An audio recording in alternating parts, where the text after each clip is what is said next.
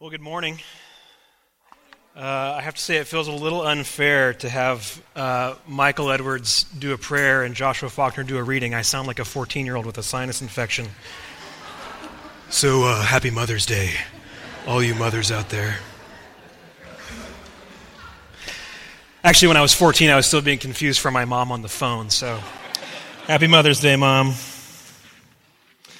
Well, I'm glad that you're here with us. My name is Steve. I'm the assistant pastor here. If I haven't met you, I'd love to do so after the service. This morning, we're picking up right where we left off last week.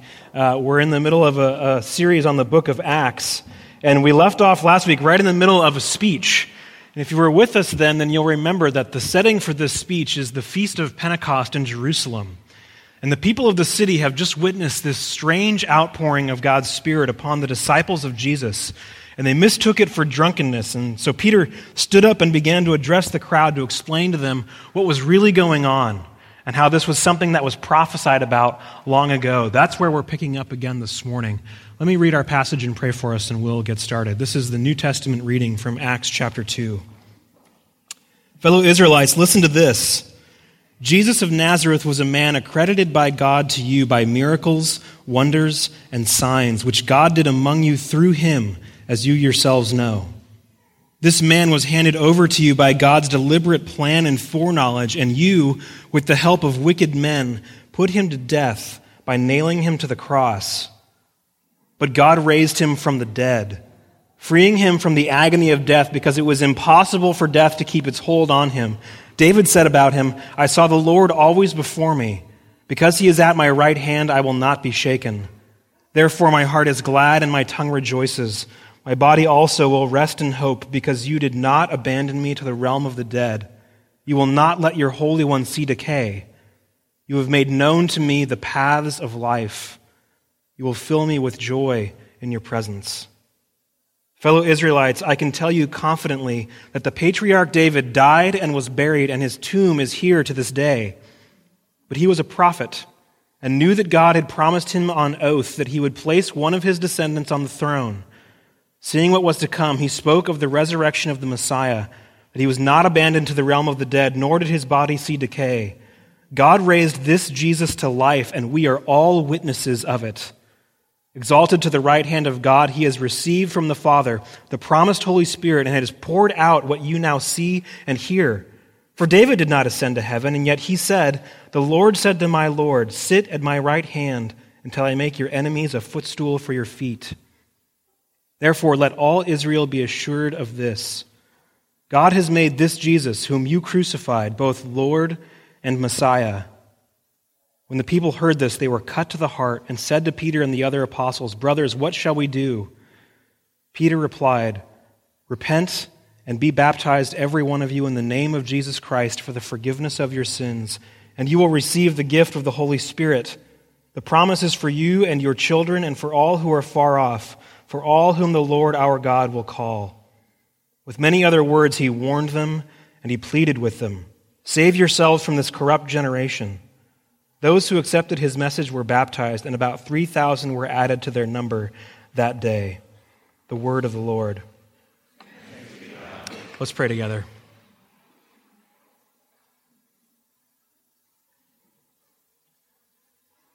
Father, Son, and Holy Spirit, as we celebrate this morning a continuation of the Easter season, remembering when Jesus ascended in glory back to the right hand of the Father, we ask that the reality of that would be made evident in our lives, and that as he ascended, he also gave the gift of his Spirit to his church, a gift that allows us to have illumination of your word, a gift that gives us life, that raises our hearts from the deadness of sin just as it raised Jesus from the tomb.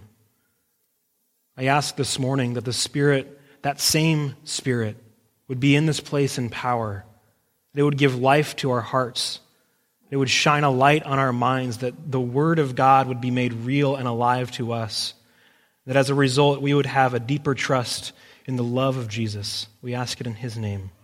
Amen. This morning we're going to look at the rest of Peter's sermon in 3 parts.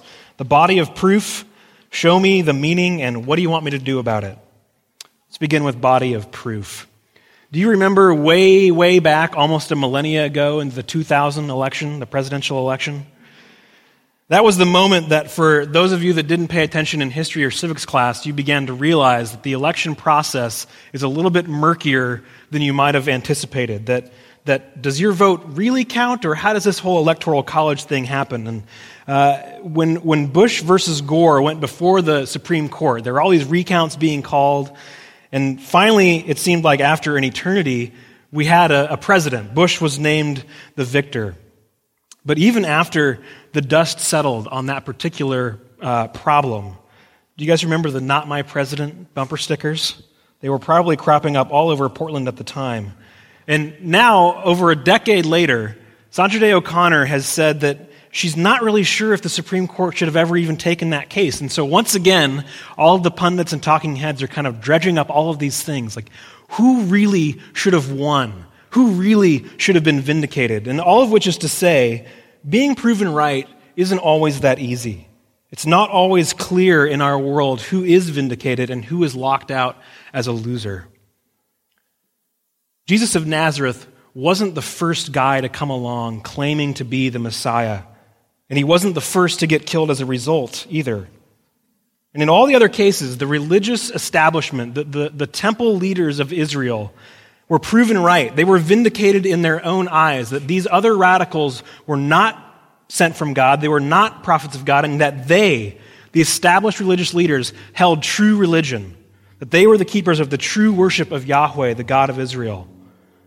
And likewise with the political power of Rome. They were proven right. Every single time one of these would-be messiahs would try to start an insurrection, Rome was proven right. They were vindicated that their conception of justice, that their way of enforcing the Pax Romana, the peace of Rome, by the only real threat that the state can make, by execution, was the right way to go.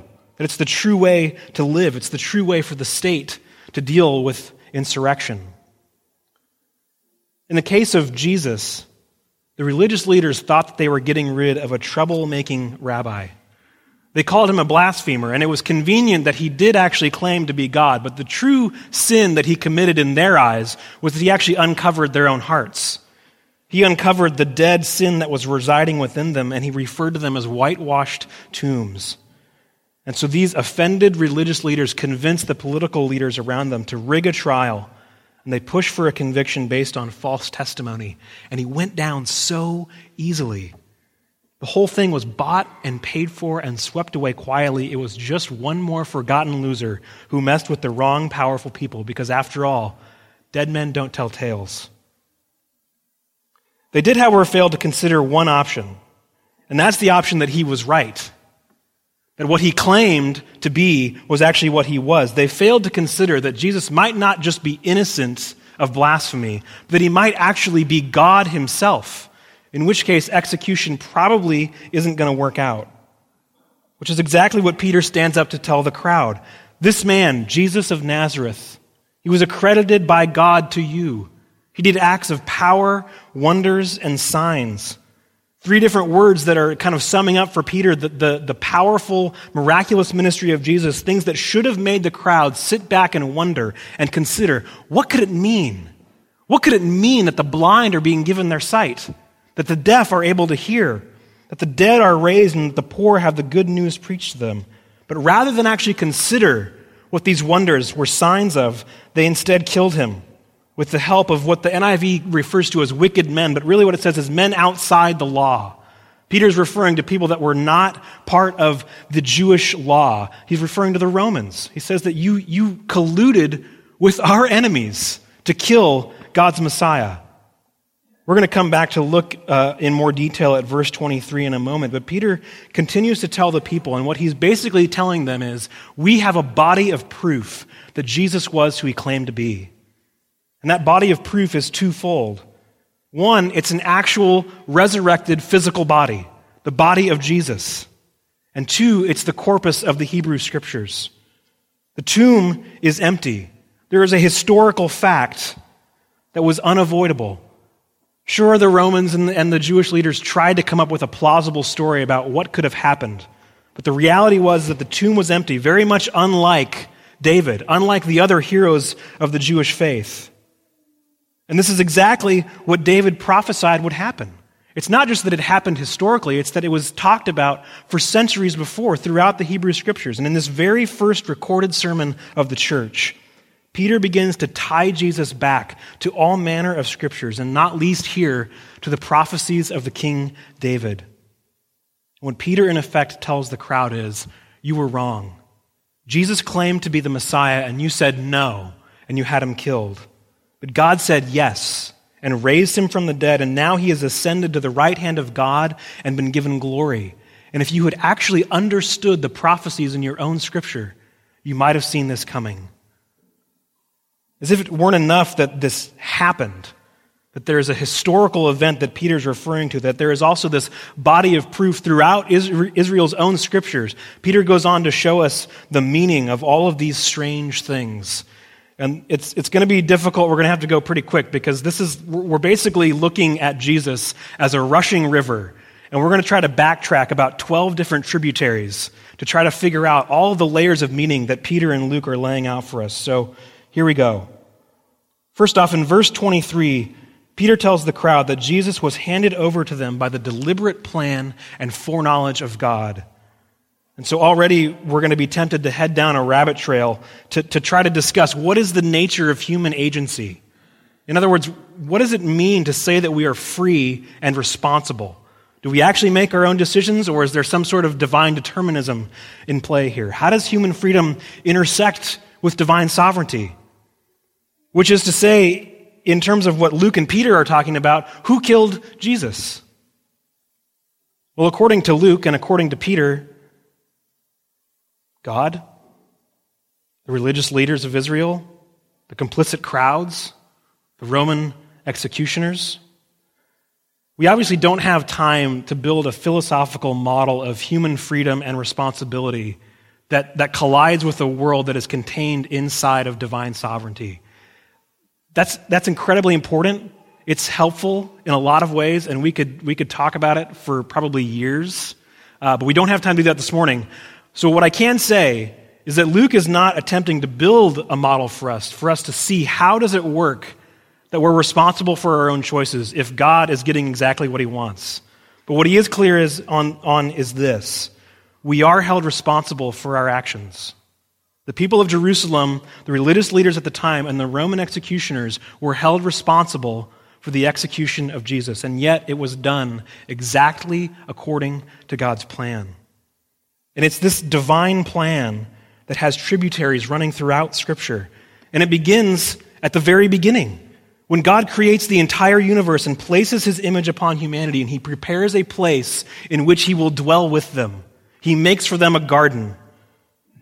But we all know that humanity was tempted by a serpent. It's a strange old tale that sounds very much like fancy, and yet it's one of those stories that is so much more true for having sounded fanciful. You know those kinds of stories? The kind with a talking snake?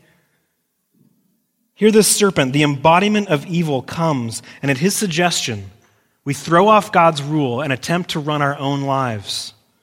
And as a result of this rebellion, the entire world is plunged into disarray, and a curse comes upon all things. It comes upon the man, it comes upon the woman, and it comes upon the earth and all of her creatures, and death enters into the world. At first, it's imperceptible.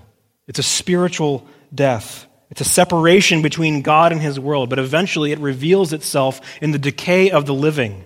As people get older and their bodies start to break down and they die, they go from dust to dust.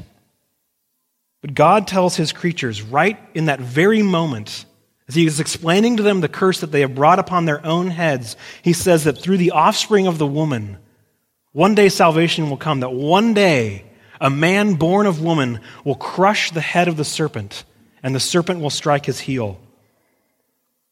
It's rather fitting on Mother's Day that we're going to be talking about offspring, which is a huge theme throughout Scripture. And it's if you'll allow me a little bit of linguistic nerdery, it's very fascinating to me that Luke is tying Jesus into this story of way back when God curses humanity and tells women, you're going to have a lot of pain in childbirth.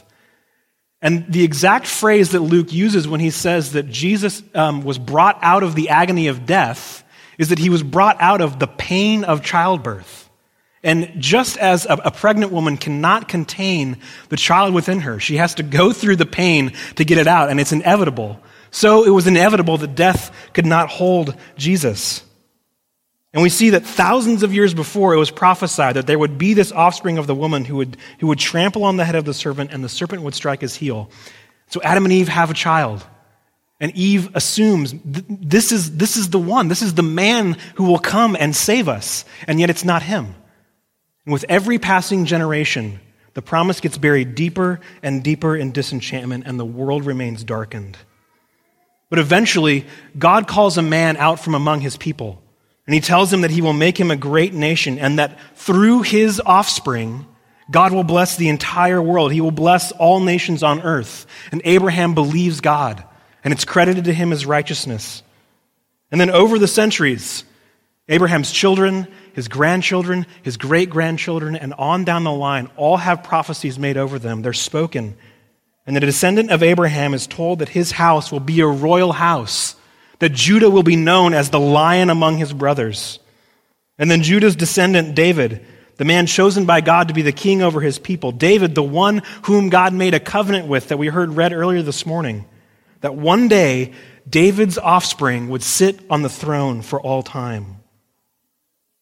As Israel, through her own actions, through her own rebellion, gets tossed around by violent nations, the one hope that she clung to, the tiny little burning flicker of a candle that all of the prophets were tying back into, was always this Davidic heir, this son of David. They referred to it as the stump of Jesse. It was like one little shoot barely coming out of what seemed to be a dead monarchy.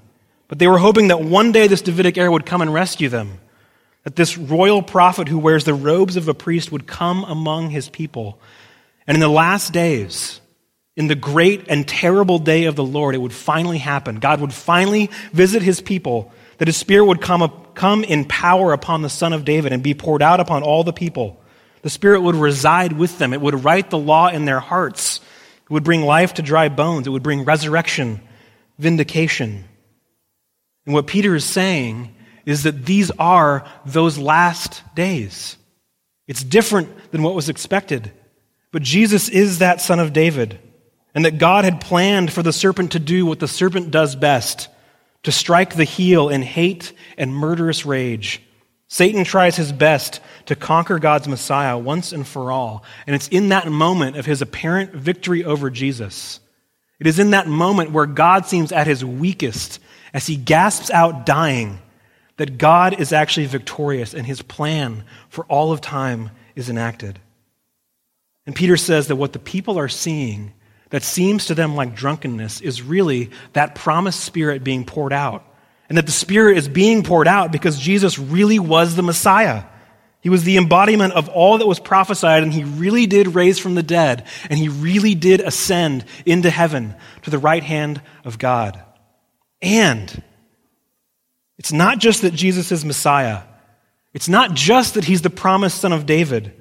It's not just that he's the offspring of the woman who would crush the head of the serpent, the offspring of Abraham in whom all nations would be blessed. Jesus isn't just the Holy One that David prophesied would be shown the paths of life and would not see the decay that comes with death. He's not just the resurrected one. He is Yahweh. That's what Peter is saying. Peter has been quoting and alluding to Joel 2 throughout this speech. And so when he tells the people that Jesus is Kyrios, Jesus is Lord, the Lord upon whom they should call for salvation, when he says that Jesus is the Lord who calls those who are near and who are far to come to him for salvation, he doesn't just mean Lord as in sovereign. He means Lord as in Yahweh, the very name of God, the personal God of Abraham, Isaac, and Jacob, the God who created all things, the God who led his people out of slavery, the God who brings life and refreshing to his people. Be assured, Peter tells the crowd, in raising Jesus from the dead and the ascension of Jesus to the heavenly realm, he is being revealed to us as Messiah and Yahweh. It's not that God turned him into those things at that time. It's that in raising him from the dead and allowing him for his glory to be revealed to all of the earth that he is finally showing who he truly was all along. So what does it mean? Well, our confession of sin this morning actually speaks quite a bit to it. As Brian said earlier, this is a very dense confession theologically. But what it means that Jesus died and rose and ascended is basically what the rest of the entire New Testament is about. It talks about what it means for his church. And one of the things at the very end of our confession of sin that we said this morning is that our inheritance is in your ascension. And so here on Ascension Sunday, we celebrate the fact that, yes, the Messiah did ascend back. He is no longer present with us in the same way that he was when he was on earth. And yet he does so that his Holy Spirit can come down and be on the church universal. What Peter tells the people is that this means that Jesus of Nazareth, the crucified, risen, ascended one, is the one who was promised in the age of fulfillment, and he is God himself. So what are we to do about that? Well, in our story here, the people are cut to the heart, and they cry out, "What should we do?" And this is the beauty of the gospel. It's the very heart of the message, because the exact same people who cried out, "Crucify," the people who said, "Let his blood be upon our heads, let us be held responsible," when they realize what they've done, when they see Jesus for who he is, when they see Jesus as the revealed God, the miracle is they're not simply annihilated. And rather than just being done away with, they are enjoined to repent. They are pleaded with to change their assessment of Jesus and to be baptized in his name and be forgiven and receive the Holy Spirit. This is staggering. What kind of God has this sort of plan? What kind of God plans on taking upon himself the suffering and death of his creation and then forgiving his own murderers and bestowing life upon them? But Peter says that this promise, the promise that God will forgive the people of his own murder, is for them, it's for their children, and it's for all those who are far off, which is us. Which means, don't you realize it means there is nothing you could do against this God that would disqualify you from turning around and being embraced by him. He calls his own murderers to come and find peace and reconciliation. So what should we do? Well, there are several things here, many of which we won't tie up this morning, but instead I hope that we will continue to follow these strands in our life together, discussing them at our dinner tables and in our community groups. But first I would say this: if you have found yourself unable to believe that God could receive someone like you, if you've been unable to trust that he is indeed good and full of love, if you think the things you've done are just too bad, I invite you to reconsider. Look at the way Jesus treats his own murderers. Perhaps, though, you don't necessarily think that you've been too bad, but you might find the Christian message a bit too narrow, and so you prefer sort of a generic spiritual path where you can just kind of affirm all people of faith and all paths to God, and the Christian faith is just too limited and too severe, and I would implore you of the very same thing. Look again at Jesus. Find any severity, find narrowness in a God who will actually forgive his own murderers. Reconsider how you feel about him. Change your mind about him and look at the way he treats even his worst enemies with grace, with patience, and with love. He invites them as he invites you to find peace and forgiveness and life. So change your mind about him. Ask him to change your mind for you, and then come and be baptized in his name and allow him to cover you in his mercy. For those of you that have turned to Jesus and have been baptized into his church, there are a few things that we need to enter into together as the people of Jesus. And the first is that this message of the crucified and risen Jesus who forgives his murderers has got to be the center of our message and life together. It has got to be our identity, the primary thing that we are known for. If you know anyone who has survived cancer, you know that they don't consider themselves a healthy person. They consider themselves a cancer survivor. Their identity has been changed by what they have gone through in going from death to life. And that is the same thing that has happened with the people of the church. The New Testament talks about us in two very different terms. We're both horrible sinners and sanctified holy saints. How is that possible? Well, we're not just one or the other, we're both. We are people who have been forgiven of the absolute worst things that we can't even own up to in our own hearts. And God is sanctifying us despite our own sin. And this means that we can't base our identity on anything else.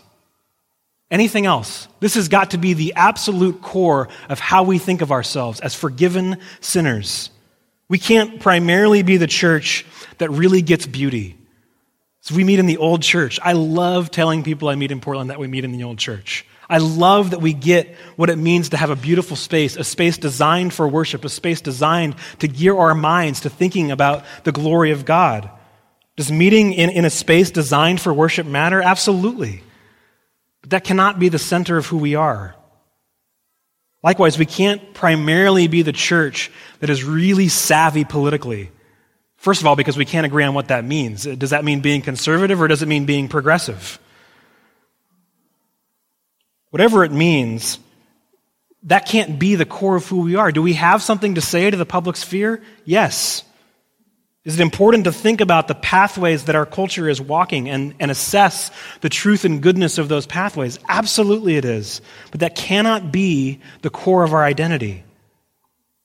Friends, we can't be primarily the church that really gets theology, and so we use big words and we look down our nose at other church traditions. And by the way, do you get the irony in this new gospel-centered movement?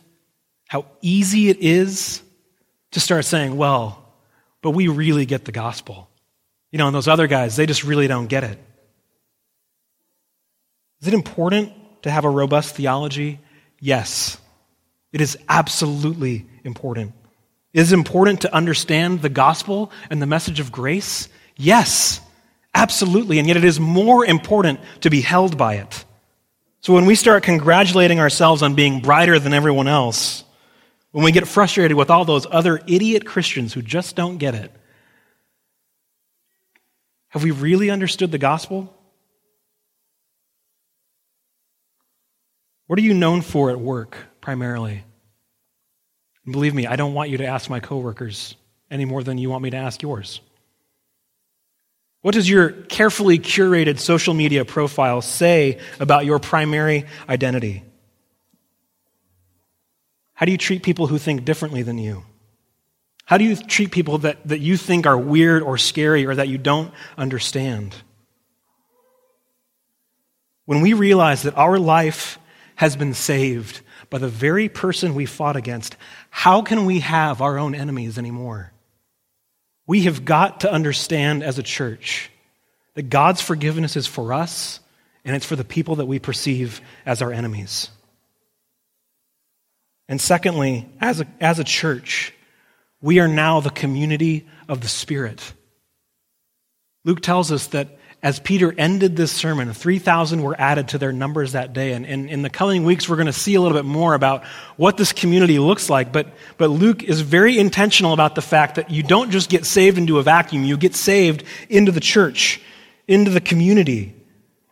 And though Luke doesn't really drill down a whole lot on what that means, St. Paul picks it up directly in almost all of his letters, what it means to be a community, empowered, enlivened, and united by the Spirit. Paul tells us in one of his letters that we have each been given a specific role to play, and the goal of our life in the church is to build one another up into Christ. Just as these first converts were cut to the heart, just as they repented and were baptized and were added to the community, so we have been born into a new community, a new kingdom, a place in which we have a role to play. Which is another way of saying that each of you have been given specific gifts. And this church needs you to use those gifts. And I can't describe for you specifically what your gift is, but I can tell you it will look a lot like service. And it will involve giving up your rights. It will involve considering others more than yourself. It will involve building up others more than yourself. Because if the centerpiece of the greatest rescue mission in history is the service, suffering, and death of the King, what else could it look like to work in his kingdom? Let's pray together.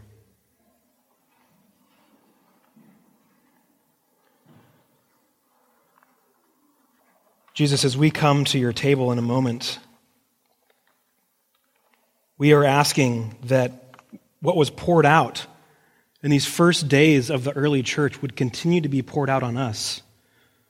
That the gift of the Holy Spirit would be given to us, that we would leave this place united, enlivened, leave this place reminded that our identity is forgiven sinners, that we would go out and love and forgive the people that have sinned against us, just as you have loved us. I ask that this truth would be driven deep within our hearts as we come to your table and as we gather throughout our homes this week. We ask it in your name. Amen.